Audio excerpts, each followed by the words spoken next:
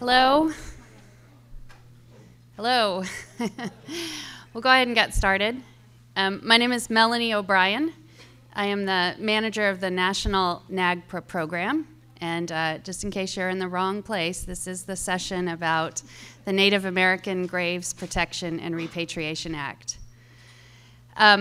Before we get started, I'd first like to thank the AASLH for including this panel in the sessions here. I've been to some wonderful sessions, but I'm glad that we get to be a part of this conference. I'd also like to express my pleasure at being here in Kansas City. I travel a lot for the work that I do, but this is actually home for me. I grew up here in Jackson County, and it's nice to be back home. My family has been in Missouri for about 200 years, but I no longer live in Missouri, so I guess I broke that tradition.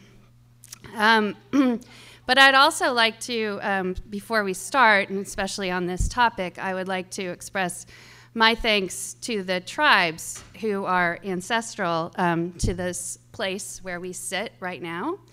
And for them, it's thousands of years that they have called the banks of the Missouri home. And so I am thankful for them hosting us here today, even if they're not fully aware of that fact. Before we start our presentations today, I'd like to get a sense for you and any experience you might have with the Native American Graves Protection and Repatriation Act. So I just have a couple questions. If you would just raise your hand. We're not going to be taking notes, so don't worry about that. But if you have any Native American objects in the collection at your museum, would you raise your hand? Okay.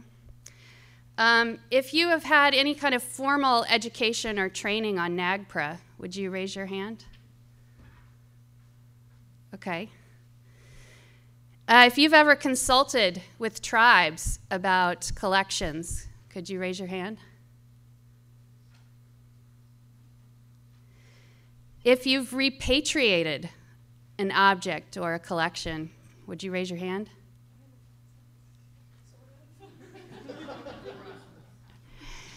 And if you have no experience or education and very little knowledge about NAGPRA, would you raise your hand? It's okay to admit it. All right, good. Well, good. I think that's a really good mix of experience, formal education, and then practical application of this law. So what we're going to talk about today are both the truths about repatriation and then the consequences that come from returning a collection. So I hope that this is beneficial to you. We're going to give some short presentations about our different perspectives on NAGPRA and the work of repatriation. And then there'll be plenty of time left for a broader discussion. So please be thinking about questions you have. Very specific questions are fine. If you have a challenge in your institution, we would all collectively be happy to try to address it for you. So as I said, my name is Melanie O'Brien, and I am with the National NAGPRA program in Washington, D.C. Down at the end, we have David Barlin-Lyles. He is with the Effigy Mounds National Monument in Iowa. Sarah O'Donnell is with the Osage Nation Historic Preservation Office in Pawhuska, Oklahoma. And then Ryan Wheeler with the Robert S. Peabody Institute for Archaeology in Andover, Massachusetts. And each of them will speak more to their own background and biography as it relates to NAGPRA.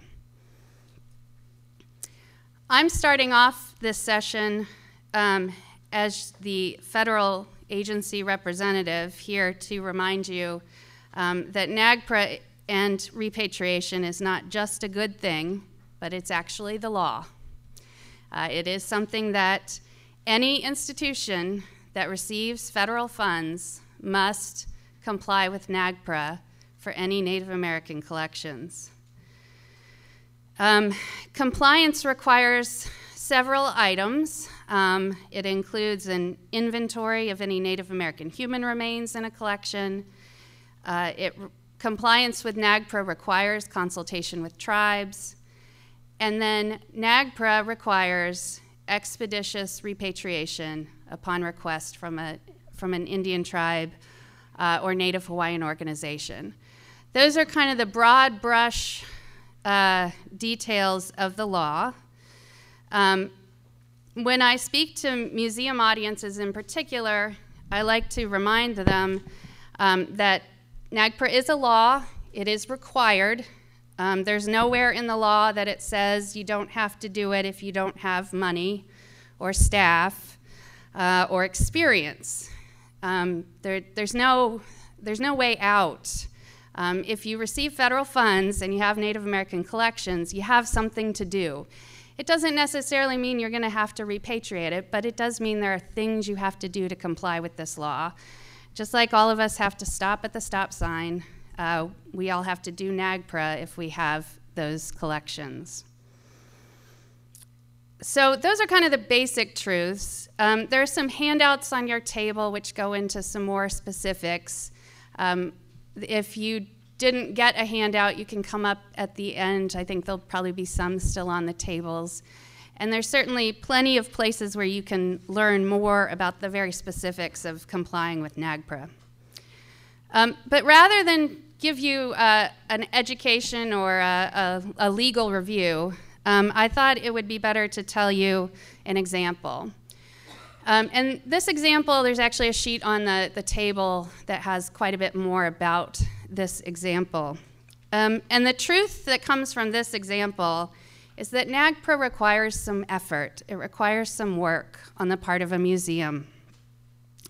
This example is about the Lake County Discovery Museum, which has a different name. It recently changed its name to the Dunn Museum. And it's in Libertyville, Illinois. It's a part of the County Parks and Forest Department of a Chicago suburb, north of Chicago and a little bit to the west. A few years ago, the Lake County Discovery Museum was going to move into a new building, and they needed to move their collections into storage. And that prompted a call to me because they had this small collection of Native American human remains in their collection, and they didn't really want to keep them as a part of their collection, and they were very interested in finding a new place for them when the collection was going into storage. When they called me directly, they really wanted to know if there was some way they could give them to somebody else to take them from them. And I said to them, well, no, these are your collections. The way to give them to somebody else is to repatriate them. And so that started the journey of repatriation for the Lake County Discovery Museum. They had a relatively small collection by NAGPRA standards. They had about 48 sets of human remains and six associated funerary objects with those. So in terms of the size of collections that museums deal with, that's on the small side. But they didn't have a lot of information about where they were from. For a few of the collections, they knew they were from Lake County, Illinois, but that was it. For other collections, they had no information at all. They were just on the shelf and had been for years. And that's a familiar story to me. That's one I hear a lot from museums. So it meant that the process wasn't going to be really straightforward. It's not like they could just call up a tribe and hand over the box. There was a little bit more work that was going to be involved, especially for that collection that they had no information about. But at the same time, I wanted to stress that to what I said to them at the time, and I say to all of you if you're in a similar situation, is this does not mean you need to go out and hire an expert or get any kind of additional information about the collection that you have. NAGPRA, at its basis, requires that you just take the information that's available. That's it. And so if you don't have much information, you can still move forward. What NAGPRA does require, though, is consultation with tribes, and that was the first step in the process for Lake County, was to initiate consultation. Now, they had initially reported this collection to my office in 1995. They had contacted tribes in 2011 and 2013, but didn't get much of a response. So we assisted them in finding some additional contacts to make. And through that process, they ended up consulting with quite a number of tribes. I think in the end, it's something like 26 different tribes that they contacted and consulted either by phone or letter or in person. And through that process of consultation, then they determined how they were going to proceed with the repatriation process. For the collection that they had no information about where it came from, they were required under NAGPRA to request a disposition, a transfer to a tribe that had agreed to take them, but they needed the agreement of the Secretary of the Interior to do that process. And so we assisted them with that process. It required a presentation to the review committee, which is one of my responsibilities. The NAGPRA Review Committee advises the Secretary of the Interior on these issues. And so they came before the review committee, actually by phone, presented the information that they had, and it was a pretty formal but pro forma process in which the review committee agreed with the process they had proposed, the Secretary of the Interior agreed, and they moved pretty quickly forward to the repatriation. So they recently had another notice published in the Federal Register. It's the last for their collections. They've now completed this journey as far as the administrative process is concerned in, I would say, probably just about 2.5 years of the active effort to repatriate all 46 of these human remains. Now, that doesn't mean it's the end of the story. There's still a process for them. They need to physically transfer these to the tribes, and I think they're working on the process for that. One of the handouts you have is a very recent article from the Chicago Tribune that kind of gives the perspective of the museum as well as the tribes on this repatriation. So I give you that as an example of just how NAGPRA, while a process, can be done with some relative ease, but it does require a little bit of work. And I just say that the truth is that there's still a lot of NAGPRA work to do. My office is responsible for tracking the statistics related to NAGPRA, and we have in our database records from museums that museum collections contain about 180,000 sets of human remains. So across the United States, museums big and small, there's a total of about 180,000 individual people in museum collections. Of that 180,000, about 40% of them have completed this process and have been repatriated. But that still leaves quite a large number of human remains in museum collections today, in 2018, 28 years after the passage of this law. So there's work to do in NAGPRA. What I like to tell students when I talk to them is that there are jobs in NAGPRA for museum work, and if you can hone the skills to do NAGPRA work, it becomes a real asset when you go try to look for a job. Because there aren't a lot of people that enjoy this work or actively want to do it, but it's really needed. It's a really needed thing in the museum field, are those people who are dedicated to the effort of repatriation. There's work to be done in terms of cultural affiliation. It's one of those terms under NAGPRA that's very clearly defined by Congress, but has not necessarily been so clearly applied to the collections that are in museums. And so I see a real opening for someone to revisit collections that perhaps were reported without a cultural affiliation in the 1990s, and an effort to revisit those and revise those decisions. In that work of NAGPRA, again, I'd remind you of the example here with the Lake County Discovery Museum, that an expertise in a particular area of Native American history or anthropology is not necessary. The standard that the law applies is a reasonable basis. It means that you pull together the information that's available and you can, as a museum, make a decision based on that information without expert knowledge yourself or at your institution, with the only caveat being that NAGPRA does require consultation. So I would say that the best expertise that somebody could have to do NAGPRA is not a PhD in anthropology, but is the ability to talk to other people and to have meaningful discussions in that consultation phase. And lastly, NAGPRA requires a good faith effort. I, about once a month, get a phone call from an institution, from a new curator, who says that they have a collection, they don't think it's ever been reported, they're not sure what the status of their consultation is or was, and they're nervous. And I say, that's okay, because you called me and that's the first step. And the other requirement of the law is that you show a good faith effort. So it's incumbent upon your institutions to show a good faith effort to do this process the way that it's laid out in the law.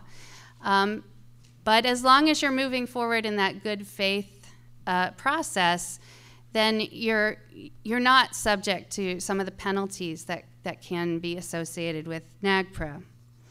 So if any of you find yourselves in that same situation, another truth about NAGPRA is that there is help. There's my office, a federal agency office, and I see it as one of our primary responsibilities to talk to you, museums that have collections that need to comply with this law, so that we can help you figure out how to do that. We provide a lot of information on our website, a lot of guidance. We also are happy to talk to anybody directly. You can call me anytime. We also have online databases. So if you are at an institution and you're not sure if you've reported a NAGPRA collection, you can always search a database. The other thing I tell people in this field when they're looking to take on a new position or a new job at a new institution is to look and see whether that institution has NAGPRA collections. Because if you're going to accept a job as a curator, you might want to know how many Native American human remains are in that collection that you're going to be taking responsibility for. And lastly, I like to remind everyone that we also have a grant program, a federal grant program. We have funds available every year, provided Congress gives them to us, to assist museums in consulting with tribes, and then to assist in the process of repatriation. And those grants are available to any museum. Any museum that has NAGPRA collections can apply for one of those grants. So I'll leave you with just a couple of additional truths about NAGPRA. The truth is that it's really better to ask for help than to ignore NAGPRA. Too often, people think that they can just kind of turn their head to NAGPRA or the requirements of the law. Too often, people think that because they submitted documents in 1995, they're done. And the reality is that that's not true. As long as you have Native American objects in your collection, then you have some responsibilities under NAGPRA. Those responsibilities may be to respond to a request to consult. They may not involve very much effort on your part, but as long as those Native American collections are on your shelves, in your museum, you have NAGPRA responsibilities, and if you have questions about that responsibility, it's always better to ask. Because the truth is, if you don't ask, And this is what I tell curators who have a challenge in getting resources to do NAGPRA work. If you don't ask and you don't address the issue, you can end up getting in trouble. Your institution could be subject to civil penalties under the law. Depending on the circumstances, there are even criminal penalties involved in Native American objects and human remains. So before we have any kind of discussion about that, it's always better to talk about what you can do to be sure that your institution is in compliance, that you're doing everything you can as a museum to demonstrate that good faith effort that is the standard to show that you're doing what is required under the law. So with that, I'm going to turn it over to David.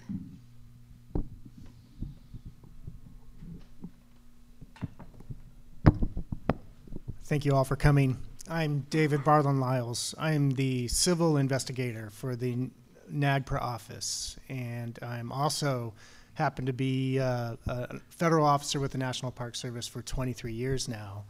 At the moment, I am the law enforcement program manager for a sacred cultural site in Iowa called Effigy Mounds National Monument. And put up there a couple of slides. If any of you have any interest at all in how compelling this law is and how compelling these stories are, take a look at a couple of those slides up there. There's a beautiful article that was written by Outside Magazine. It's down there on the lower corner there. 2,000 sacred bones went missing 21 years ago.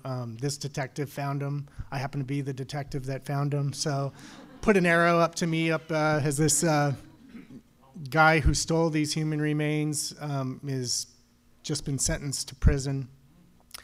It's a beautiful story involving, it's a terrible story, but what happened was the superintendent of Effigy Mounds National Monument in 1990 stole the human remains of 41 people, 41 American Indians from his collection that he was responsible for, and he imprisoned them in his garage for 22 years. He did that as a penultimate act of racism, and he did that to ensure that the American Indians never got their people back. Also, he did that to ensure that the American Indians never got the funerary objects and the items of cultural patrimony back. The very reason why NAGPRA exists. So that article is available online. It's Outside Magazine, and then a podcast group called Criminal did a beautiful podcast on this story. Criminal is kind of associated with National Public Radio. I got it listed up there too, episode 72, Bears, Birds, and Bones. I'm the guy that finds the truth. And NAGPRA actually has, the threshold is actually just preponderance of evidence. Of course, I want the whole truth when I begin an investigation after a claim has been made that a museum that has items subject to the provisions of NAGPRA, a museum that has accepted federal funds or has a nexus to federal funds, that if they're running away from this law or they're hiding from this law, I'm the guy that chases them down. And I approach this law as a civil rights law, and these things definitely need to be returned. And there's a lot of different forces that help museum personnel make decisions to run away from this law and hide from this law. I'm the one that tries to steer the ship from the engine room and get that museum to go back on course and comply with this law. And so therefore, as I'm looking for the truth, and if a museum is indeed hiding from this law or running from this law, unfortunately, there will be consequences. Most of them are civil consequences, and the institution itself will have to face the music of that. Sometimes, though, there are criminal consequences. In the case of this case study, it was a superintendent that stole these people, a federal employee, a National Park Service manager that stole these people. Yeah, I'm going to throw him in prison, definitely. And that case also was the first case in the history of the United States where a federal criminal investigation was monitored by American Indian tribes, by sovereign nations. It's never happened before. So that level of transparency is what I try to bring to these types of investigations, and that level of transparency translates into a great deal of power when it comes to museums that have decided not to comply with this law. And that's where people like I step in to try to right this wrong, to enforce this civil rights law, and to return those people, their sacred items and their funerary items, back to their people where they belonged all the time. So that's my role. And it can get a little bit of it can get pretty scary, but of course as an investigator what I'm looking for is as much cooperation as possible. Often I'm finding there's a misunderstanding, there's a historical timeline, there's something about that museum that has kind of set them up to fail a little bit. It's probably not their fault, certainly not the current members of the institution a lot, and once we come to some kind of consensus about cooperation, about coming to the truth together, that sets the whole thing up for success, and often the consequences become much, much less.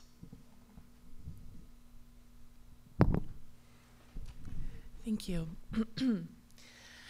My name is Sarah O'Donnell. I work for the Osage Nation Historic Preservation Office. I work for the Wajaji Kotsikitsea. And my job as NAGPRA coordinator really means I'm coordinating and assisting in all levels of NAGPRA from the perspective of the Osage Nation. And what I wanted to speak with you a little bit today is not only about my office, which is responsible not only for NAGPRA, but for Section 106, for compliance under state laws and other ordinances, is the truth about tribal consultation. As has been mentioned, under NAGPRA, tribal consultation is required. It is specifically stated in the regulations that NAGPRA consultation starts as early as possible. I know that it can be a little intimidating, especially if you don't have a lot of experience with tribal consultation, to pick up the phone and call me. But I am mandated to answer my phone, and I like hearing from people. As Melanie mentioned, it requires a good faith effort. I get calls from folks that have just joined the team at a museum and opened a closet, and now they have to do NAGPRA. I've gotten calls from folks that have been working on inventories and are just tearing their hair out trying to make sure they're doing it right, and they want to make sure they're doing it right. And I appreciate that. But consultation, oftentimes folks think that they can send a letter to my office and say that they have consulted. And oftentimes when you're looking at the history of your institution and what they have done in terms of tribal consultation, there's a letter. Maybe it's from 1995 or 98, but that's all you have. NAGPRA specifically lets us know that a letter is not consultation. Tribal consultation is an exchange. And NAGPRA requires that if you send a letter, you have to follow it up, either with a telephone call or some sort of face-to-face communication. And that face-to-face communication is always my preference, although I'd love to hear from you on the phone, because it gives us a chance to build a relationship. NAGPRA is a process. It's a process and it's a goal. So the process for tribal consultation is to let me know what you're dealing with, what your problems are, and I can in turn offer help. I can offer really a resource for you. I can bring you information about your collections, about what you have. I can help with identification. We can give context to a lot of collections that don't have a lot of information past maybe in a session card that's kind of moldering away in a corner somewhere. And I kind of wanted to talk to you a little bit about some kind of general case studies and some examples. But we've had a lot of success with tribal consultation under NAGPRA. It is a very important and very sensitive topic. As you know, we've mentioned, NAGPRA is a property law, NAGPRA is administrative, but NAGPRA is a civil rights law. And when we're talking about your collections, we consult the Osage Nation, my office, I consult with over 250 institutions across the United States. Osage Ancestral Territory spans about 15 states. And as you know, historically, a lot of, especially early curators, like to swap things around. And I've traveled pretty far and wide and dealt with very, very small collections and much, much larger institutions. One of my favorite consultations was actually with a museum in Rhode Island. We showed up for some ancestral remains. And while we're there, especially if I happen to be finally meet someone face to face, we do a collection review of the ethnographic collections, maybe the archaeological bulk collections that no one's had a chance to look at. So I can help you with identification and context. When I was in Rhode Island and starting to go through some of these collections, we found just a few items that had an old masking tape that said Mix Cave, Missouri. Now, unless you're incredibly intimately familiar with the thousands of caves in the state of Missouri, that's not very helpful. However, coming from the Osage Nation, some of the original occupants of the state of Missouri, I am intimately familiar with a lot of the caves in the state of Missouri. And so I was able to take notes, do research on my side of things back in Oklahoma, and come back with the archaeological site number, the exact location of that cave, the last time folks were doing a survey, any kind of information recording in the cave, and if there had been evidence of burials in that cave. There had, which means that elevates the items that we found to funerary item status. That's information that if I had never been there, if we had never talked, we wouldn't have gotten there. We wouldn't have been able to complete our goal. It's your goal and it's my goal to be compliant with NAGPRA.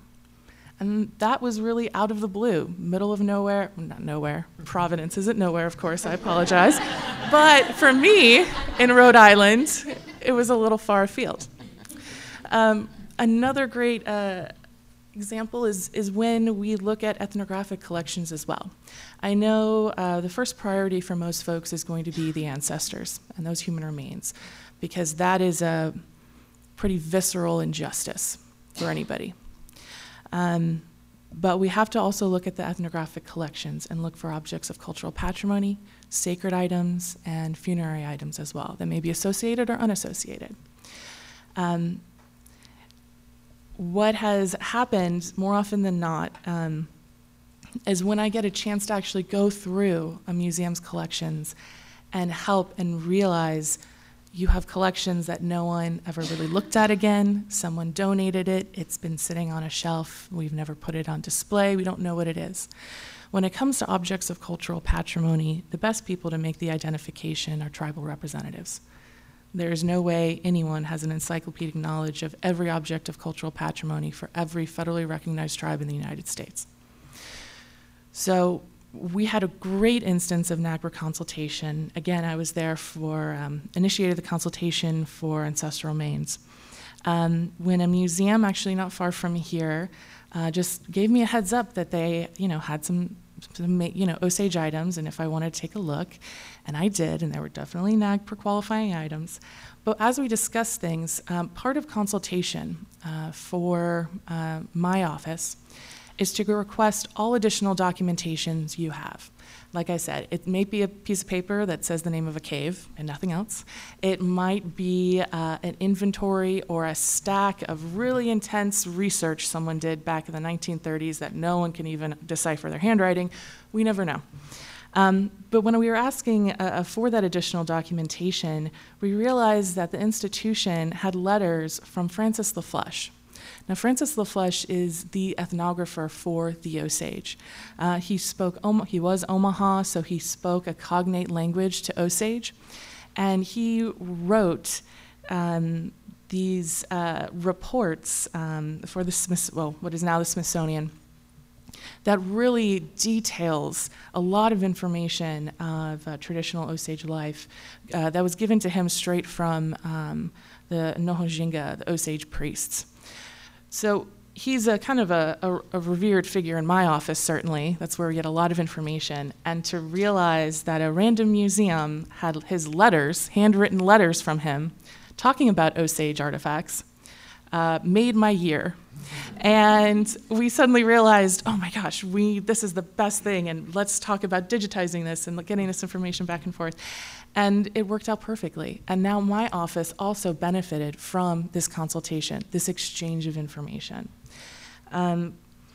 It really was amazing. Now, I think the truth of tribal consultation is that it can be intimidating. And because it is such a sensitive issue, we're talking about this, especially when you're talking about ancestral remains, this historic reality which was objectifying Native Americans and dehumanizing them. And now we see very clearly that we have to do something to fix this. NAGPRA is our vehicle. NAGPRA is what we can do. And the first step of NAGPRA is to consult with the tribes. So the truth is, it can be intimidating. It can be sensitive. It can be gut-wrenchingly, emotionally fraught. Certainly in my office it is. But it's the right thing to do. And we get more out of it every single time.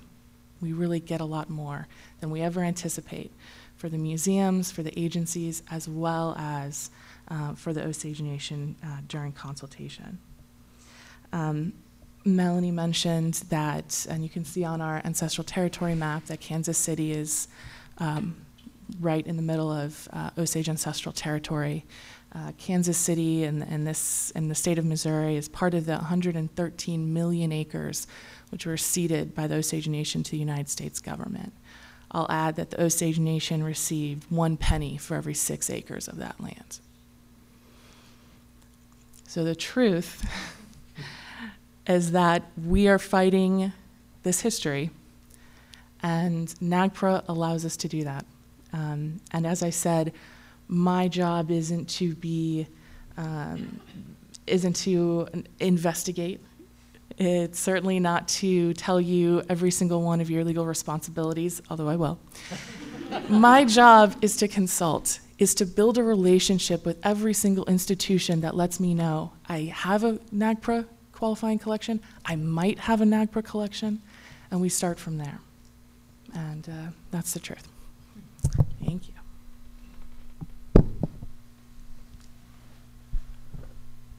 I just realized as everybody was talking that I was the museum guy that's on this panel. It's funny. Sometimes it takes me a little while to realize the obvious.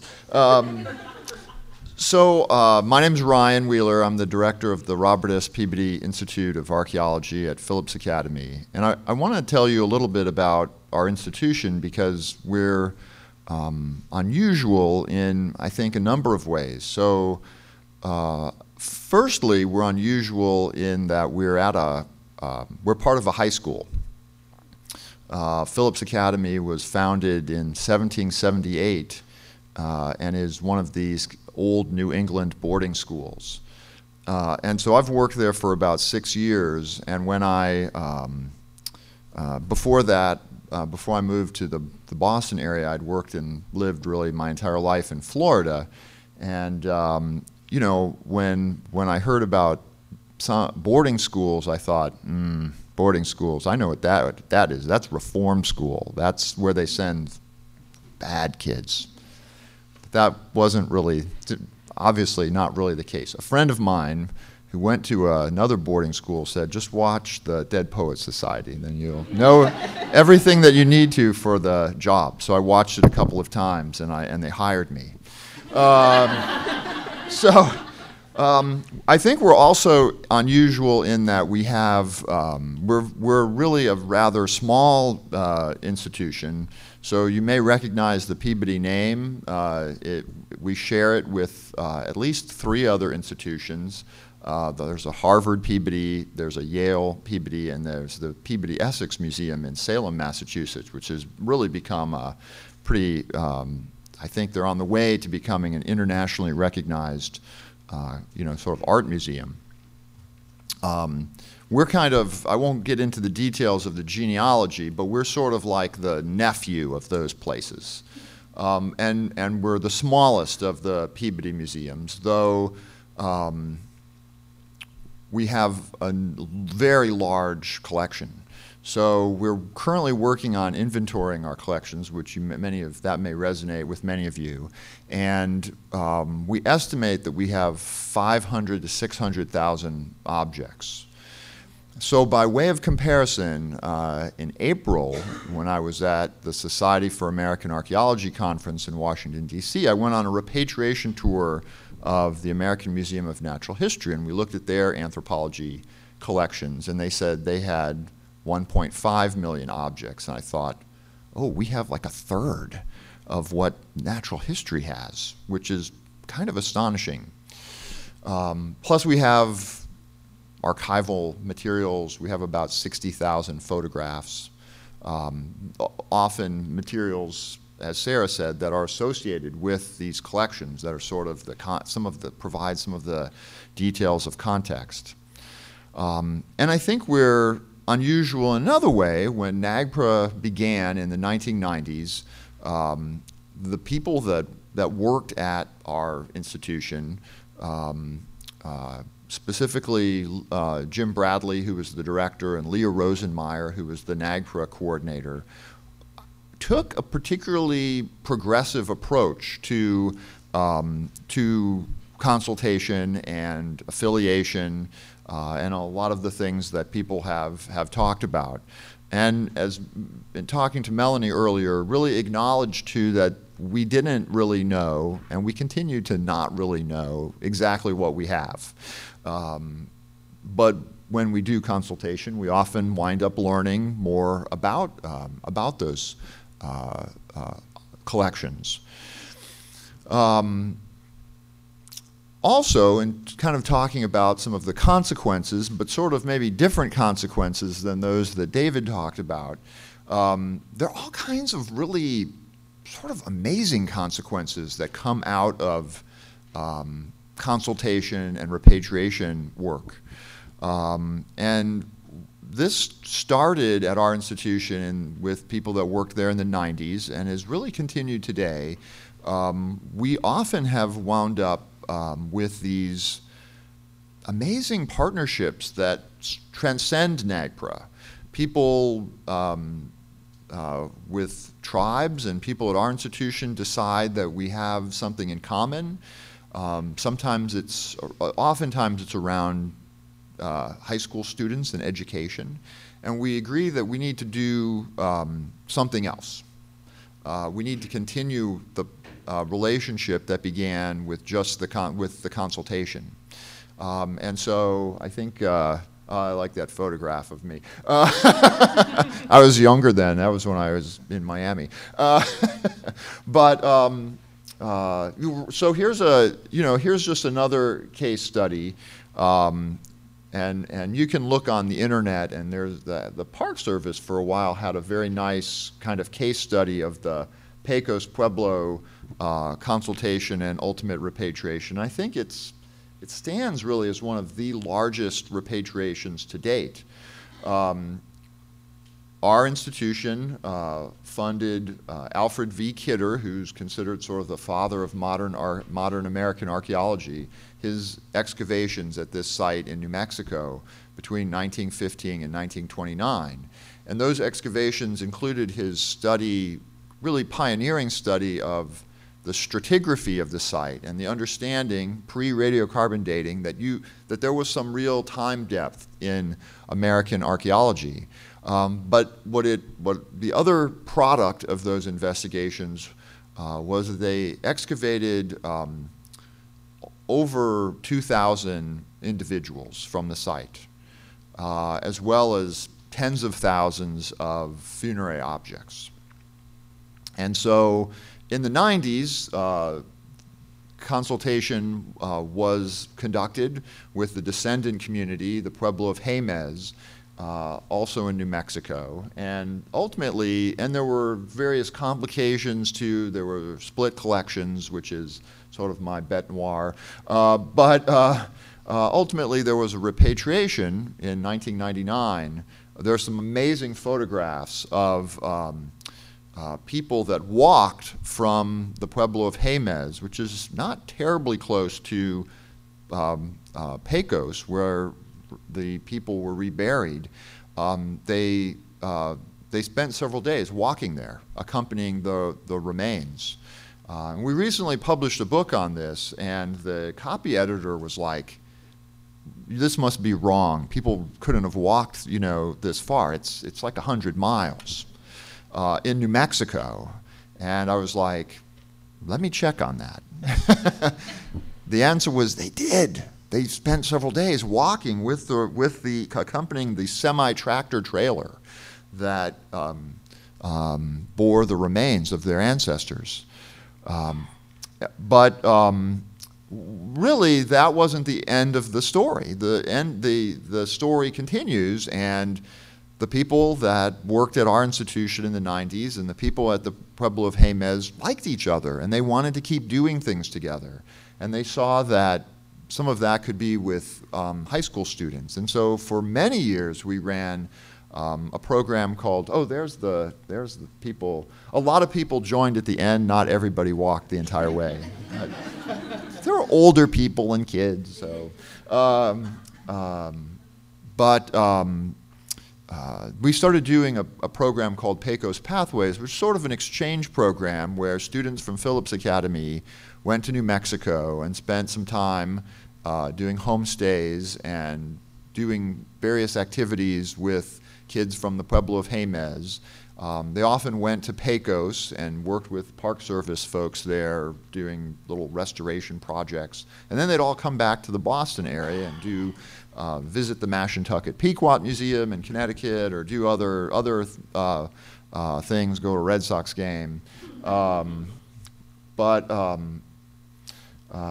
Yeah, and I think we sort of haven't been doing that program, but it ran for something like, it started in 1998, and I think we did it most recently a few years ago. So we did it for about 18 years every summer. More recently, we've actually connected with a number of pottery artists from the Pueblo of Jemez, and then they've been coming and working with classes. And they spend a week. They bring native clay with them. This year we had like 50 kids that were in studio ceramics classes that spent a week working with these native artists. And they made their own pieces, they decorated them in traditional ways, and then we did firings, not kiln firing, but traditional open-air pottery firings. And we definitely do not, we call our public safety office about 5 minutes before we light the fires and sort of say, "Oh, you're going to see a lot of smoke over here, but we don't ask for permission." Yeah. So, and I think probably there are other things that the future holds as we continue our relationships with the Pueblo of Jemez. But it really started with consultation and repatriation. So we've had these really amazing consequences, and we've seen consultation and repatriation really generate other cool relationships that have had all kinds of other consequences that you couldn't really even have foreseen or imagined, initially. And it's interesting. So I was visiting, this was several years ago, I was visiting with the director of another institution in the Boston area who has taken a very different approach to NAGPRA and consultation and repatriation. I won't mention their name, but he was sort of saying, I'd like us to have more, I wish more native artists and writers would come here to the museum and do programming, and I'm not quite sure why we haven't been able to do more of that.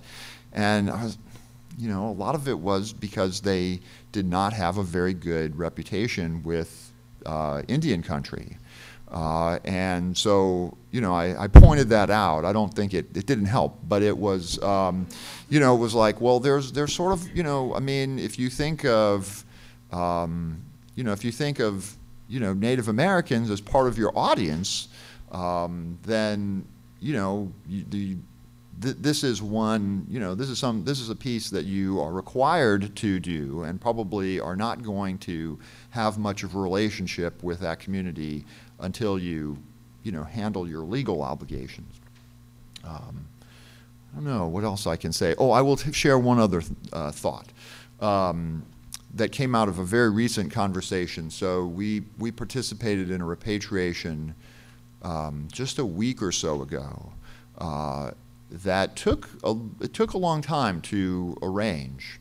I think the original notice, for those of you who are into all of the sort of lingo of NAGPRA, got published about a decade ago, but the person never went home. And so we are constantly revisiting our inventories and notices, as Melanie and Sarah have talked about, that this is not, we sent somebody a letter in 1995. Certainly the people in 2018 must still have that letter and know its contents, right? Unlikely. Those people don't work there anymore, probably, right? Yeah. So we're constantly going back and maybe we need to, maybe people weren't ready to really have consultation at that time, but they could be ready now. So here's an opportunity. We'll start to make phone calls and send letters or emails.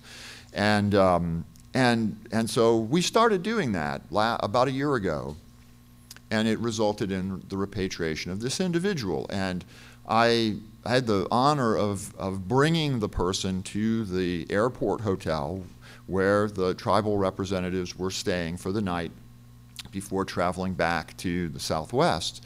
And we sat for a while in their hotel room just kind of chatting. And they talked about some visits to other museums that they had made recently. And we talked a little bit about one of the reactions that they often encounter, and we heard a little of this, David mentioned it, was that people at museums today often will say, I didn't take these people, or I didn't remove these things. And that is true. And we kind of talked about that. They had gotten a very strong version of that response when they visited somewhere. And I thought about it for a minute. See, I don't often get the obvious right away. But I was like, so there are those people that did take those people and objects. But you and I and all of us are in this amazing historical moment where we can be on the other end of that timeline, and we can be the ones who help send those people back. And it was like it struck me, and we talked about that for a good 10 or 15 more minutes, and it was like, wow, this is a really amazing moment to be in. Sometimes our predecessors at our institutions weren't in that position for whatever reason, but we are. And NAGPRA is that conduit, to make that happen, to kind of close that circuit and see people and their belongings, sacred objects going back to, where they belong. So that's all I will have to say. And I know we have some time for people to, so we're happy to have conversations and questions too. Y'all want to ask Melanie all the legal stuff. Yeah. One question that I've always had is that I'm from Virginia. Virginia has, it's either 7 or 9 state-recognized tribes, but we only just got our first federally recognized tribe last year, the Pamunkey. If you are in an institution that has something that is from a particular tribe, but they're not federally recognized, does this mechanism still, can somebody still call you? Or does it have to be federally recognized? I'll just kind of summarize that through the microphone so everybody can hear. Her question is, she's from an institution in Virginia where up until recently there have only been state-recognized tribes, but no federally recognized tribes. And the question is, does NAGPRA still apply? Are there ways to use NAGPRA? And the answer is yes, you can still call me. And yes, there's a mechanism. So there is the process is available to repatriate to non-federally recognized tribes. It does require the approval of the Secretary of the Interior, but that's not a difficult or insurmountable process. It's really a matter of bureaucratic steps to have that approval. And with that approval, then you can certainly repatriate to a non-federally recognized Indian group. And that's certainly the case in other places where tribes have not gained recognition. It's immensely easier now in Virginia with the recognition not only of the Pamunkey, but then earlier this year an additional 5 tribes. So there's more room in Virginia now to follow the NAGPRA process through the just easy paper process rather than the additional step of the Secretary of the Interior.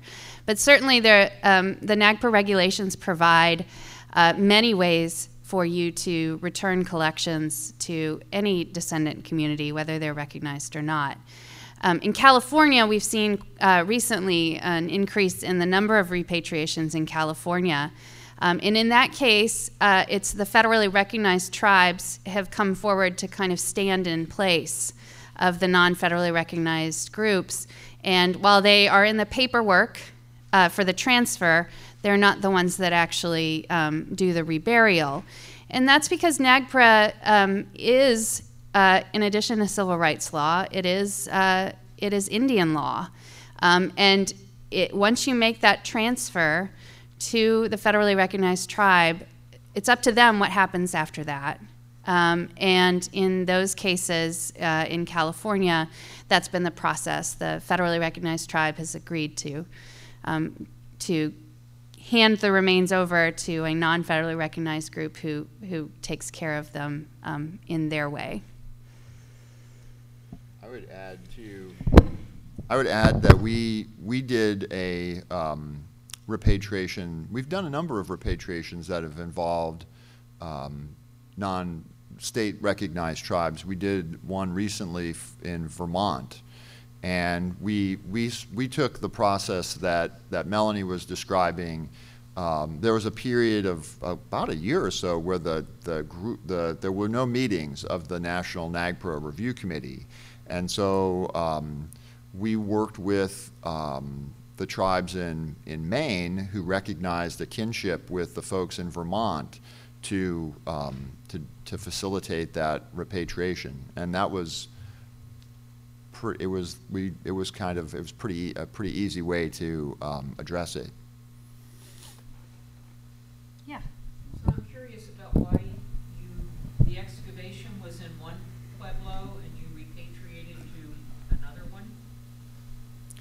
Oh, yeah, that's a good question. So it's interesting. The Pueblo of Jemez was recognized by the federal government as being the descendant community of, I think there was an executive order prior to NAGPRA ever being around. But the people from the Pueblo, from Pecos in 1838, there weren't many people left, and they all moved to the Pueblo of Jemez, which was the only other place that people spoke Towa, their language.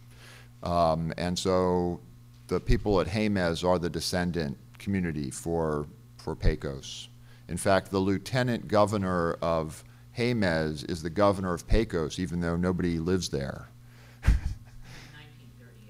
In 1838, the remains of the people at Pecos, the remnant group, moved to Jemez. Oh, okay. So when the excavations were done, there was no one living in... Nobody lived there. Right. That's right.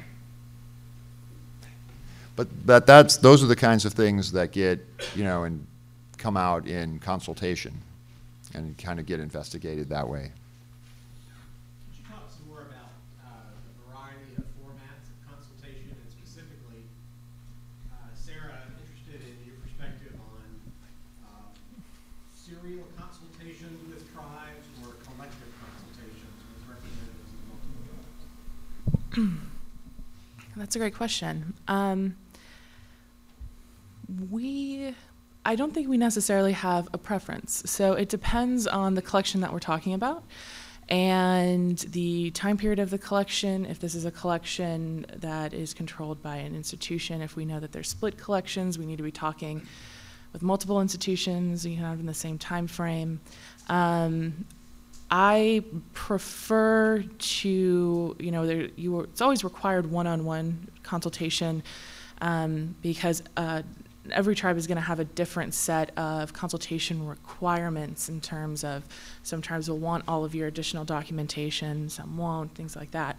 But if you're talking about like the very large multi-tribal consultation meetings or the singular meetings that happen, we've participated in both. If there is a collection that is going to be of interest to multiple tribes, because this is an area where multiple tribes inhabited over thousands and thousands of years, then all the stakeholders need to be at the table to make a determination about what we're going to do. If it's something very, very specific, a single set of ancestors from one site, from one time period, and we know that the Osage occupied that area, it's more than appropriate to just call me directly and we'll have our own meeting. But it kind of just depends on the collection that we're talking about and what kind of factors we need to take into account.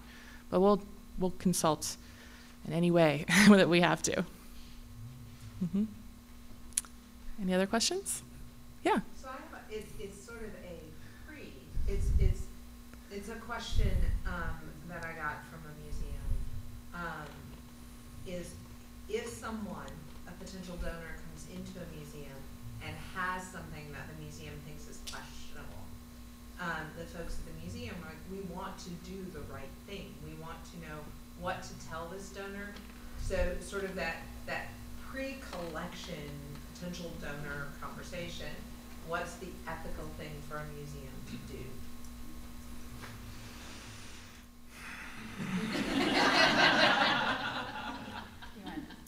Oh, yeah, I'll slide it on to the legal section, but okay.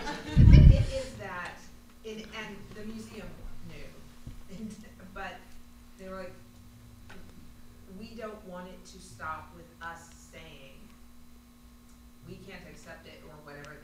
What conversation can we have with that potential donor that hopefully leads that person into making the right decision? Yeah.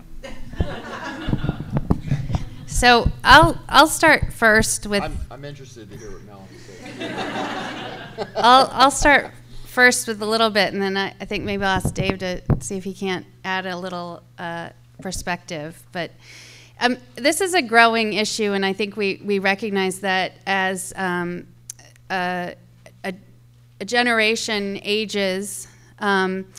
They're leaving behind a lot of things in private collections that their children and grandchildren may not want to keep. I've had over the last month, in 2 social circumstances, somebody sit down next to me with a glass of wine and say, so just hypothetically, I think it's continuing. And there are lots of solutions. There are lots of options. I think ethically, a museum professional is obligated to be sure that that collection goes to a proper place. If your institution is not that proper place, if you have your own policies or rules or governing board that is going to prevent you from assisting that individual, then I would say you have an ethical responsibility to find somebody who can help. And that's kind of where I come to give advice on perhaps who can help. We certainly have lots of institutions that are very familiar with NAGPRA, that do a lot of NAGPRA work in every state. And sometimes you can find somebody like that to turn to help you. State historic preservation offices can quite often assist in some of these circumstances. That tends to be the office that gets called when there's an unmarked burial discovered And there are certain state laws that are going to come into play. And so we always encourage you to reach out to that SHPO's office, because I don't know every state law, and I can't tell you what your responsibilities under the state laws are. But I can tell you, if you accept the collection, if you have a process for doing that, whether you accession it or not, whether you put it on a shelf in a curation facility or it stays in an office in a box, if you have a legal control over that collection, then you have a NAGPRA obligation. And I would encourage you to, if you can, to fulfill that obligation, to assist that private individual in finding a good end for this collection. I know that Sarah and many of the tribes will work with a private individual on a private collection and do that process outside of NAGPRA. Again, I think it comes back to the ethical responsibilities of ensuring that the donor is somebody who's going to follow through with that and assessing that as best you can. And I guess the other piece that I would encourage anybody to talk with a potential donor about is the consequences of not donating it. The consequences of going to an antique shop or an auction house, certainly for human remains. That is a criminal violation. If you try to sell Native American human remains, if you transfer for profit Native American human remains, that's in violation of federal law. The objects, it's a little bit more complicated. You need to be sure that you have a clear ownership before you would take any kind of object to an auction house. So I would ensure that the potential donor is aware of what happens if Dave comes knocking on their door. And you know that I guess it's important to remember that that we're not, in these cases, we're not always just talking about formal kind of sales. I quite often get emails about things on Facebook Marketplace or eBay, and I turn those over to law enforcement. The other option that you have is the FBI. The FBI has an art theft crime unit, which, in addition to works of art framed and hung in museums, they also deal with these kinds of cases. And so that's always an option as well. And if you're not sure what to do and you don't feel very comfortable about the person that's sitting in your museum, calling your local FBI agent office is not a bad idea, just to cover yourself and to ensure that you're taking whatever steps are available to you. Dave, do you want to add anything to that? Just one more thing. Yeah.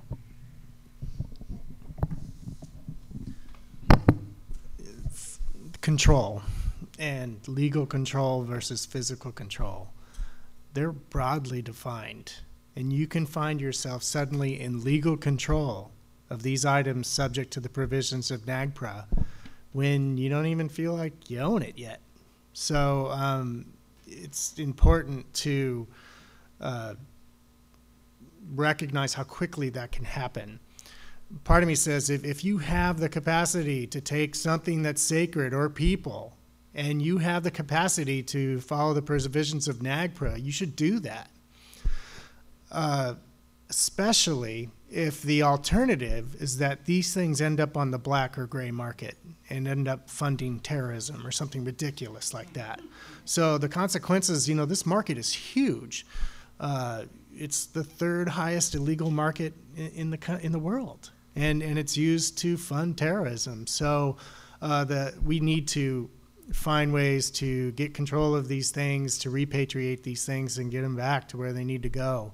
And if you have the capacity, please do that. That was actually part of her question, was would it be ethical for the museum to accept the object and then take it somewhere? Like, Yeah. To accept it for repatriation? Yeah. Or, yeah. Yeah, I think that's a great idea. I'll add as the museum guy that we do that all the time. So we've taken collections from, individuals that have come in from other institutions, especially small institutions that don't have professional staff or, and we've sort of started doing that in the 90s. So, and then we just, put the people or objects onto our inventories and do NAGPRA. And so, there is sort of a little, somebody would want to be careful around paperwork.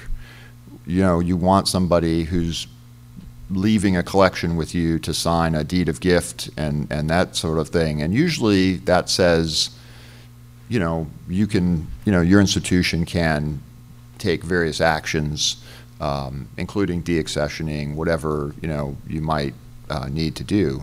And so, of course, federal law sort of trumps a lot of that stuff too. So it's like, even if you don't really have that, you were in legal control of these objects, and so you really have to follow the law. But I think it's ethical to take them. Okay, so I work at a small historic house museum. We don't have anything that would fall under NAGPRA, but I was sort of shocked at the amount of sets of human remains that continue to be in museum collections throughout the country. Does your office work more on like a report-only basis, or do you do investigations to find these remains and to return them to the tribes? So we don't go out and investigate museums and their effort to repatriate unless somebody makes an allegation. So we will investigate allegations of a museum that has failed to comply. And that's the kind of civil investigation that can be done under NAGPRA, and that museums should be aware of as an option. If you turn away a tribe who's asked for a collection or for information, or when Sarah wants all that documentation and you say, no, you can't have it, then Sarah, or really anybody, can make an allegation that you failed to comply, and the federal government will investigate it. The large number of human remains that remain in museum collections today is a circumstance that has lots of explanations. Part of what Ryan described as having to sort of reinitiate consultation on a regular basis to try to find a resolution for collections is a continual challenge. Other cases, though, I would say where museums have reported their collections and they really haven't done anything else since then. And as Sarah described, she actively consults with 250 institutions. And that's probably only the collection side. She's also then working with any federal land managers on additional discoveries that might be made on federal land today. So the burden on tribes to respond is significant. And so I think that more and more tribes are taking a strategic approach to collections and identifying those collections that for their reasons are of highest value.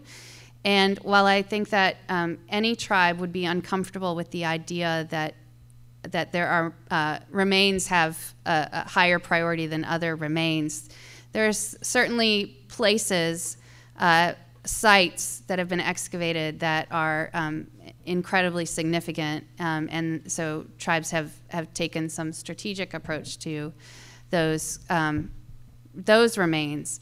But the other problem, I guess, is that after 28 years, there's still a lot of work to be done, and on both sides, it's on tribes to kind of make these requests and to push the envelope And then a lot of museums have their own needs or requirements for inventorying or reviewing what they initially reported for accuracy before they return them. So there are lots of moving parts to the size, but I would say that it's when you find a dedicated museum practitioner, somebody like Ryan, who directs an institution and kind of mandates that we're going to move this forward. We're going to take an active approach to repatriation and to NAGPRA, that you see huge movement and huge change in institutions. We now have several museums that no longer have Native American human remains in their collections. Probably one of the biggest collections in 1990 when NAGPRA was passed was at the Denver Museum of Nature and Science. The Denver Museum of Nature and Science has no more human remains in their collection, not even just the Native American human remains. They have no human remains. They've actively worked to repatriate everything, and that includes to foreign institutions or indigenous groups. So it can be done if it is the goal of both your administration, but also of an individual. It really does take some individual action. Can we ask Dave how you knew those remains were in the garage? Come on. Is the Park Service training about that? Because I recognize Yeah. you, you're famous. Is that oh my God, it's him. Yeah. Yeah. Listen to your podcast, it's awesome. Yeah. It just got FOIA'd about a week ago, so it'll probably be on YouTube in no time. I'll just say that I didn't find the old ones; they found me.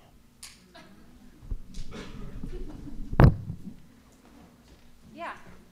So I work at a small cultural resource museum in rural Alaska. In the past calendar year, we've had 2 people, one a child and an adult, bring in sets of human remains into our museum, and those have been repatriated, and we're going through those processes, and we're about to start a large BLM inventory project. So I'm just wondering if you have any tips or tricks on transparency and public outreach, kind of educational best practices as it pertains to NAGPRA.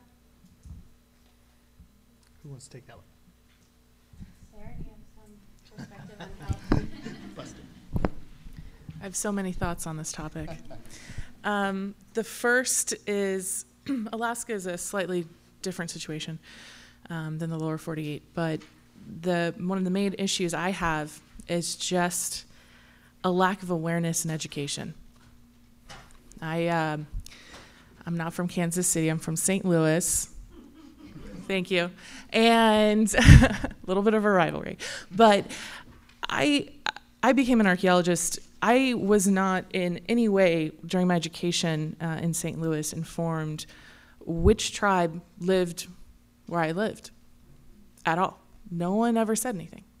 Now, sometimes there's some pretty industrious and great teachers and educators that you know that very early on in your education, but the vast majority of the time you don't. The big crux of that problem is that people have no idea. I travel out of state a lot. I stay at a lot of motels on the side of the road. And I cannot tell you how many times when I pull up in my vehicle with a big Osage Nation sticker on the side and my Osage Nation gear, that someone's like, "Oh, you work for Native Americans?" I was like, "Yeah." And they're like, "Oh, they're still around?" I mean, my check's clear every month, so I think they are. And yeah, but it honestly is a lack of awareness. People have no idea. Melanie mentioned there's a huge problem right now, generationally. There's been a bit of a demographic shift, and people are inheriting things. They have no idea what to do. Part of that, my office is we do outreach. We have an Osage Culture traveling trunk here in the state of Missouri that any public school teacher or private school teacher can check out. and use any of the lesson plans. We really actively try and teach people. In terms of awareness, a lot of institutions have started adding NAGPRA to their museum website. What is NAGPRA? Just general information. Hey, did you know there's a federal law? I mean, it's very intuitive. People are aware of who used to live here in the United States. They're aware that there's a pretty terrible history there. And if you have something that isn't yours, you should return it. So just general awareness is really the kind of the easiest way that we're trying to fix problems like that.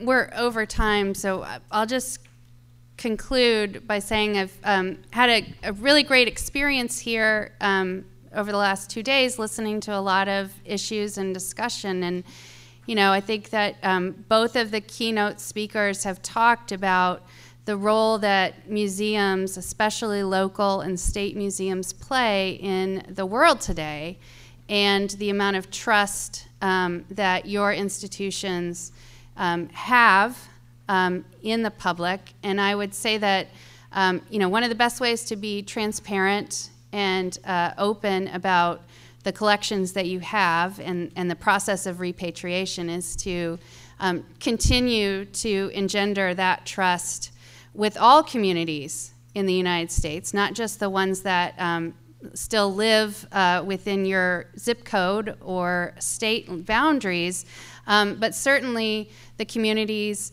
that have been removed from your communities and your local places. That finding that level of trust, and really using it to your advantage. And I would just add that by ignoring NAGPRA or trying to avoid it, you might, in fact, be eroding that trust, not just with Native American communities, but with your own communities. So I think that NAGPRA can do a lot to support museums. There are some great consequences to NAGPRA. There's some great benefits to this process. And it is a law, as I said at the beginning, and you have to do it. But it also is a really good thing to do. So thank you all for coming.